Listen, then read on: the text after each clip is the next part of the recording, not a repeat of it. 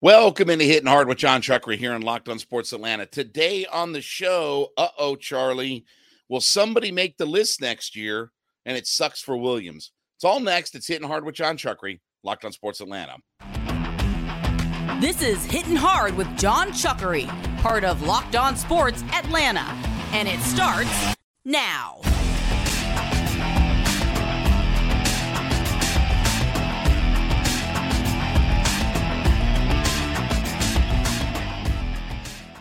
Hittin' Hard is part of the Locked On Podcast Network, your team every day. We ask you to subscribe or follow for free on YouTube or wherever you listen to your podcast. You can get the latest episodes of Hittin' Hard as soon as they become available. Check us out on the SiriusXM app as well and give me a follow on my personal Twitter page at JMCH316. Well, for the second night in a row, the Atlanta Braves came from behind, down 4-1. And they pull off a victory against the New York Mutts, 7-5 last night. But Charlie Morton wasn't exactly great. 4 2/3 innings, 4 hits, 4 earned runs, 4 walks, 5 strikeouts, 107 pitches, and still gave up a couple of home runs. And, if you look, Morton has been pretty good this year. In his first 8 starts, 47 in the third innings, 2.85 ERA, 49 strikeouts, 18 walks, and he gave up 4 home runs. Now, that was the thing that got Morton in trouble last year, right? Was the long ball. He gave up a career high in home runs, and he struggled with that. That was one of the things that really kind of, messed him up last year, that he was giving up way too many home runs and set a career high.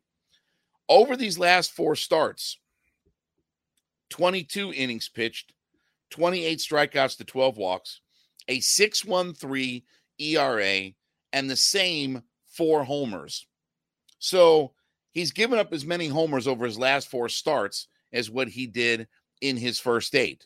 Now, look, Charlie's been a good pitcher, and he's been pretty consistent this year for the Braves. But let's hope that there's not a bump in the road here because, again, we're looking at a situation where we're down to our final 3 starters, right? I mean, we're doing bullpen games. We're doing rookies every other day, right? We're doing all of these things that we have to get through our other 2 starts. We need Elder, Morton, Strider. That's our 3 kind of horses that we have for right now. Maybe there'll be a move at the deadline or whatever like that, but that's a ways away. Teams aren't giving up pitchers right now. But for now, we need Morton to be consistent. And again, hopefully this is just a bump in the road over these last 4 games. But some of the things that got him in trouble last year, when you look at, he's given up 12 walks over his last 4 starts, and he's given up the same 4 homers that he did in his first 8 starts. Some of those things are starting to creep back in. And look, Morton is a 39 or 38 or 40-year-old pitcher, whatever that he is age-wise on here. Again, you're going to have some bumps in the road, right? And a lot of guys at this age don't necessarily thrive. So, again, you can expect some of that. But it's just such a mass-critical time when we're trying to win the division with basically one hand tied behind our back. Kyle Wright is on the 60-day IL. Max Fried's on the 60-day IL. Anderson's done for the year. So, at some point, we expect to get Wright and Fried back and, replenish our well, and we'll have some guys in the rotation. Michael Soroka sent down. Looks like he needed more work. But right now is an important stretch for the Braves that they have to get through all of this, right? Again, when you're down a couple of starting pitchers out there, you have to be able to rely on the horses that you do have. And some of those things that were popping up last year are starting to creep in to Charlie Morton. And look, again, hopefully that this is just a bump in the road, but his last 4 starts have been, pretty consistent as far as, giving up a few too many homers, a few too many walks, and he's gotten kind of pummeled around a little bit. Unfortunately, look, the Braves offense has been so good this year, and the Braves can always find a way to come back. Again, we just talked about 2 nights in a row where they've come back from a 4-1 deficit, right? And found a way to win. And no matter how they're doing it, whether it's a Rosario Grand Slam or what have you, their lineup offensively is so good. They beat around Max Scherzer last night, who's a first ballot Hall of Fame pitcher. They've pounded him over the last handful of starts, and really for his career that it's not been as good. But again, they need Morton right now, right? I mean, we need a guy that can eat some innings, help save your bullpen, especially if we have to go to some of these bullpen games and things like that. You have to be able to rely on Morton to give you 5, 6, 7 innings in some of his starts. And even if he labors around, even if he is 7 innings and gives up 4 runs, you can live with that because he can eat some innings and he can keep you close. But it's a hard road when he starts giving up home runs and he's giving up 4 runs in 4 innings, and you put all the pressure on your offense. Now, thankfully, that this offense can find a way. And I think Morton has allowed the team itself, and Morton has lost 3 of his last 4 starts when he's pitched. So let's hope that this is just a blip on the radar, a bump in the road, or whatever you want to call it, because this team is really needing Charlie Morton right now. And when you're fighting, scratch and clawing, and really you feel like you're fighting with one arm tied behind your back, you need all hands on deck. You need all hands on deck. And hopefully some of the things that crept up last year don't start to show up for Charlie Morton. Hopefully these kinds of things don't creep up. And look, the Braves are looking to sweep the New York Mets, right? Tonight's a really good matchup. Strider, Verlander, right? Braves could sweep the Mets out of here. And we talked about, look, this is an opportunity for the Braves to put some distance between themselves and the Mets and Phillies, because not only do they get the chance to play those 2 teams head to head, but with Washington and Colorado and some of these last place teams, Detroit and what have you, their schedule's not very tough. And this is a perfect opportunity to really start to expand that lead to where you take some of the pressure off of this starting staff. If you start to expand this lead, expand the divisional lead, start to get a little bit more comfortable. And I'm not saying take your foot off the gas, but at the same time, you start to get in a more comfortable position in place with all of this. That's why you need Morton. That's why if we can hang in there, and expand this lead until we get Wright and Fried back. And again, no real timetable. I know the 60-day IL, but there's no timetable for when those guys are going to come back. It's not as easy as just plucking a date on there, right? And we were counting on Mike Soroka to be a guy that, if nothing else, all he would do is solidify one more starting spot in the rotation. So hopefully that this is a blip on the radar. Hopefully this is not a sign of things to come for Charlie Morton and some of the struggles that he had last year. Hopefully that this is just a situation where, okay, he's had a little bit of a rough patch of starts, but he'll get back on track. Because honestly, we need Morton right now. And this is all hands on deck with this starting staff, right? We can't afford to have another hole in our starting staff and have to rely on Elder and Strider to pick up all of the workload. This has to be where Morton has to be a guy that is consistently good out there. And look, maybe that's fair, maybe that's not fair to Morton, but he needs to be consistently good and come out and give you quality starts night in, night out, especially right now as we're battling injuries with this team. All right, this episode is brought to you by FanDuel Sportsbook. Look, FanDuel's America's #1 sportsbook, and as we're in the NBA Finals, Denver with a big win on the road last night, taking care of Miami. If you're a new customer to FanDuel, you sign up today at FanDuel.com, and you can claim your no-sweat first bet, where if your first bet doesn't win, you can get as much as $2,500 in bonus bets if that first bet doesn't win. Now, FanDuel is safe, secure, super easy to use. They allow you to bet on everything from money lines to point spreads to who's going to, if Jimmy Butler's going to score 25 in a game, whatever, over-unders, different things like that. But FanDuel has got you covered. So go to FanDuel.com/lockedon, FanDuel.com/LOCKEDON, and get your no-sweat first bet, where if your first bet doesn't win, you can claim as much as $2,500 in bonus bets. That's $2,500 in bonus bets potentially if your first bet doesn't win. FanDuel.com FanDuel.com/lockedon, FanDuel.com/LOCKEDON. FanDuel's the official sports betting partner of the NBA. So again, we've been talking about these Pro Football Focus lists that are out right now, right? Ranking different positional groups and things like that, okay? So edge rushers, and I laugh when I say this, but edge rushers was on the docket for yesterday. All right. So needless to say, the Falcons did not have an edge rusher that, was in the top 32, but a man can dream. But a couple of things here, a couple of notes and takeaways from this, okay? So they list as their tier 1 edge rushers: Myles Garrett, Micah Parsons, Nick Bosa, TJ Watt, Max Crosby, Joey Bosa. Okay, remember some of those names. Okay, tier 2, the next group of guys: Hassan Reddick, Rashawn Gary, Trey Hendrickson, Von Miller, Daniel Hunter, and Brian Burns. Okay, so that's the top 12 that they have out there. Now, a couple of things. Okay, one is from the Falcons standpoint is, are we going to have a guy that can get on that top 32 list? Can Ebiketie or Caden Ellis or somebody get on that list? Because I continue to say that, look, the one thing I am still concerned about is our pass rush, that we don't have that fire breather coming off the edge that we think, okay, we can pencil that guy in for 8-10 sacks every year. We still don't have that guy. Yeah, we're hoping that Caden Ellis can come through. We're hoping that Calais Campbell isn't still too old.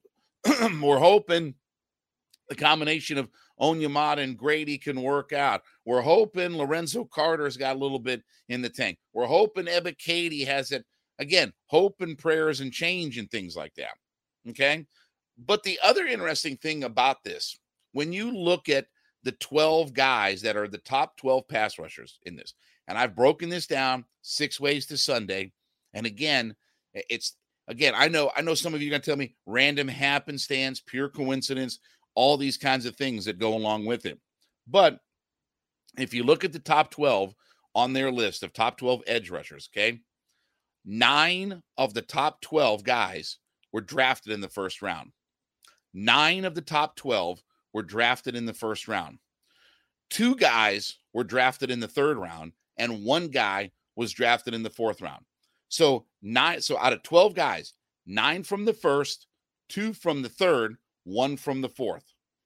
What round did I not say? Second round.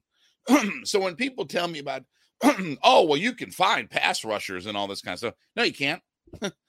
No, you can't. There's a pathway. There's a way that you find pass rushers, and that's draft high caliber guys in the first round. And if they don't work out, you know what you do? Draft them again. Draft them again. Go in the first round and draft those guys again. Because if you want difference makers and you want guys who are consistently good, they all come from the first round. It's not coincidence. I've broken this down. The top 25 sack leaders the top 25 active sack leaders in the NFL. 70% of the top 10 comes from the first round. 70% of the top 15 comes from the first round, or top 20, I should say. 70% of the top 20 comes from the first round, and 70% of the top 25 come from the first round. And on this list from Pro Football Focus, 9 of the 12 guys come from the first round. That's 75%. So if you want to find those fire breathers, you got to go out the first round. I don't care where you pick. They're all up and down the board. There are some guys that are drafted number 1. TJ Watt is a guy who's drafted like number 26 or whatever like that. There's guys all up and down as far as where they were drafted in the first round. You don't have to have the number 1 overall pick. It helps, but you don't have to have the number 1 overall pick when you're finding a defensive edge player. And that's why I have my concerns. That's why, again, I say we're waiting for hope and change and prayers and all these different things, and take your vitamins and stuff like that. RIP to the Iron Sheik. But again, we're hoping for all of these things to come through, but we don't do the things that successful, teams do to find their pass rush guys. We don't draft first round. I mean, we have before, and when we had Vic Beasley, led the league in sacks. Where did we end up that year? I can't remember. That was 2016. Where did we end up anyway? If you draft a guy who didn't come through, you draft him again. It's like quarterback. You have to have those guys, right? There's not an option B of, well, we can do this or we can do that. No, I mean, you have to have first-round pass rush talent. That's why I say it doesn't matter. If you're a first-round talent at pass rusher, you're a first-round talent. Whether you pick 3rd, 4th, 8th, 20th, 26th, whatever. You have to find those guys. So hopefully, because we don't necessarily have a lot of first-round pass rush talent that's young. Again, Calais Campbell is a first-round pass rusher, but again, he's 36 years old or whatever at this point. Hopefully, we have some of our guys that break through. Caden Ellis is a 7th-round draft pick. Ebiketie, obviously, a 2nd-round draft pick. D'Angelo Malone, whatever, I think a 4th-round draft pick. Those are the exception, not the norm. And I keep explaining this because, again, no matter how much I say it, people just don't want to necessarily believe it, even though the facts are right there. You have to find those guys in the first round that are the difference makers in coming off the edge. And I still think that our weakest link, when I look at this team, is still pass rush. I think we have a lot of other things figured out. And we have to get that part of the game figured out as well.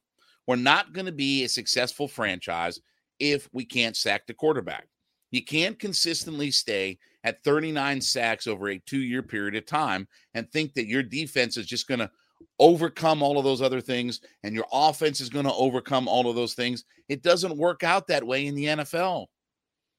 That's not how the NFL game is. Sorry. I mean, again, we can hope and pray and wish and things like that, but that's not how the game is played in the NFL. The game is influenced by teams that can sack the quarterback on defense. It's not about you go through your run statistics and say, well, what defense? If you can sack the quarterback, you'll be a playoff defense. If you can get 40 sacks, you'll be a playoff defense. 70% of the teams that are in the playoffs since 2016 have 38 or more sacks. All right? We talked about the last 14 Super Bowl participants average 43.5 sacks. That's where you have to live. And it's still my big concern. So hopefully, and again, we're talking about hope and change and prayers and all these different kinds of things, okay? Hopefully, we have one of our guys that gets on this Pro Football Focus list next year when they do their top 32 ranking. Hopefully, we have one of those guys on there. I don't care who. I don't care what the name is on the back of the jersey. It doesn't really matter.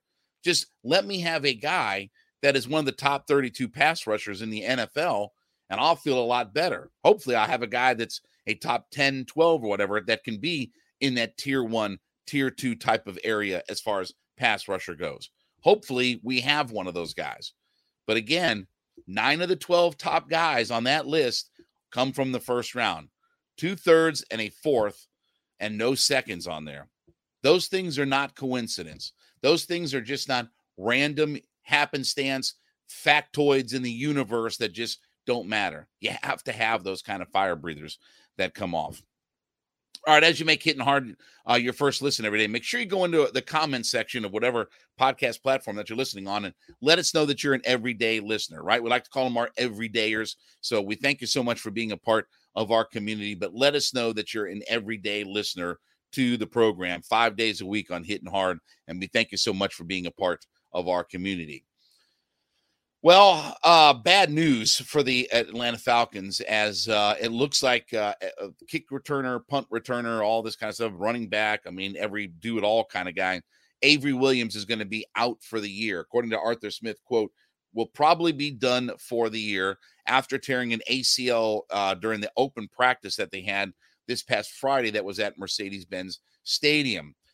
Smith did go on to say that, quote, it's a good sign that Williams will have surgery on Thursday, less than a week after the injury. So from Arthur Smith, quote, we love Avery. He's got the right mindset and fully expect him to come back ready to roll.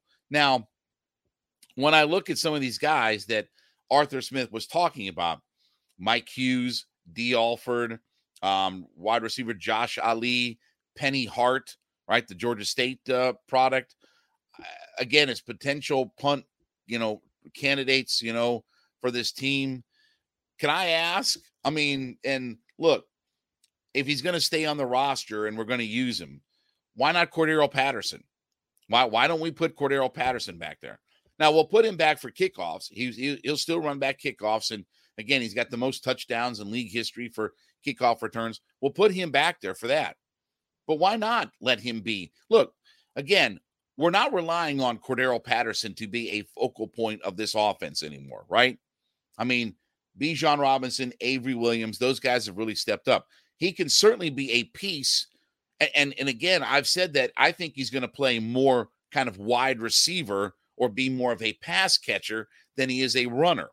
I think between Algier, Bijan Robinson, and Desmond Ridder, we can find enough rushing yards that he doesn't have to be any kind of focal point, right? He's not going to be the centerpiece of our run attack anymore. So why not use him? What don't they preach versatility, right? Positionless football. Isn't that all of the things that they preach about what we need to be? Okay. So let's put Cordero Patterson back there. And again, as long as he, worst case scenario, as long as he holds on to the football, we'll be fine. But rather than necessarily D. Alford or Josh Ali or, again, whoever, whatever vagabonds back there we're going to put, I need Mike Hughes to be a nickel corner for us. I need him to focus on being that versus being a punt returner. But Cordero Patterson is the perfect guy. And again, we've talked about the idea of would they trade Patterson? Would they release him? This, that, and the other. Well, this certainly feels like this solidifies Cordero Patterson's spot on the roster even more. Now, look, it's at unfortunate circumstances that this is coming. But if this is how he stays on the roster or avoids being cut or traded or anything like that, then that's how he stays on the roster. And it does lend to the idea of, okay, we have depth at this position and we can get by with our guys. But I would love to see Patterson stand back there. And look, if it doesn't work out, then you can try Josh Ali or D. Alford, or you could try different guys at that point. But I would give Patterson the first shot at it. I know he's going to be back for kickoffs. I know he'll be back there for the kickoff returns and things like that. But as you're not going to make him a focal feature point of the offense like he was a couple of years ago, where he was the centerpiece of our running game, right? Where we brought over who's the kid from Carolina that we brought over, Mike Davis. So we had Mike Davis and we had Cordero Patterson, and Patterson was kind of that breakout guy for this team. We don't have to rely on that anymore. We'll get enough carries between Ridder, Bijan, Avery Williams. We can get enough carries out of those guys, and you can still throw Patterson in there to complement all of that, but we don't need him as a feature focal point. His thing can be our special teams guy, right? And again, I love Avery Williams. I think he's a do-it-all kind of guy, corner, running back, receiver, punt, kick returner. Like I love what his role is. You need guys like that. And I know this is not a term that is endearing, whatever, but gadget guys, right? Guys that can just do different things for you. Taylor Gabriel was a guy like that for the Falcons, right? Jet sweep, catch a pass, do this, do that. He was one of those kinds of guys, right? And our offense thrived in 2016 with guys like that. So I hated for Avery Williams, because he is a good guy and you certainly want to see him succeed, and he's an important part of this football team. But why not use Cordero Patterson? Why not let Patterson stand back there and field punts and kicks and all this kind of stuff? Why not make him our special teams, gadget guy, if you will? Why not let him be the guy that does all of that? Again, I need D. Alford and Mike Hughes to focus on what they do playing on the defensive backfield. All right. I don't know who Josh Ali is as far as what his pedigree is or whatever like that. But if I can have Cordero Patterson versus Josh Ali, I'm going to take that every day of the week. And again, using a guy that's an established guy that has done this over the years and has had tremendous success, obviously, right? I mean, again, the touchdown record for kickoff returns. I just want Patterson back there. And this could be a way to get him an increased role in what we do on this football team. And I think that's a good thing overall, that if we can get the ball in his hands, whether it is punts or kicks or whatever, if he's not going to be used as much in their offensive sets, in pass catching, running the football, whatever, this feels like it could be a perfect role for Cordero Patterson. Yeah, he's a little bit older. Yeah, he's maybe not as quick as what he once was, but I'd still rather have him and the known commodity that he brings to that position versus we're trotting out all these vagabonds. And again, the backup plan could be to have him. I mean, again, if he fails at doing this, then you've got other options. Then you can explore other options to all of this. But let's give Patterson his shot at doing this. Hate it for Avery Williams, but sometimes, there's an opportunity that creeps up, and maybe this is it for Cordero Patterson. All right, thank you so much for making Hittin' Hard with John Chuckery your first listen. Be sure to go in and leave us a comment that you're an everyday listener to whatever podcast platform you're on. Go into the comment section and let us know that you're an everydayer, as we like to call them. We thank you so much for being a part of our community. Thank you so much for being a part of this journey that we've been on. We ask you to subscribe or follow for free on YouTube or wherever you listen to your podcast. You can get the latest episodes of Hittin' Hard as soon as they become available. Check us out on the SiriusXM app as well, and give me a follow on my personal Twitter page at JMCH316. We're back with you tomorrow. We'll wrap up the week. This has been Hittin' Hard with John Chuckery, Locked on Sports Atlanta.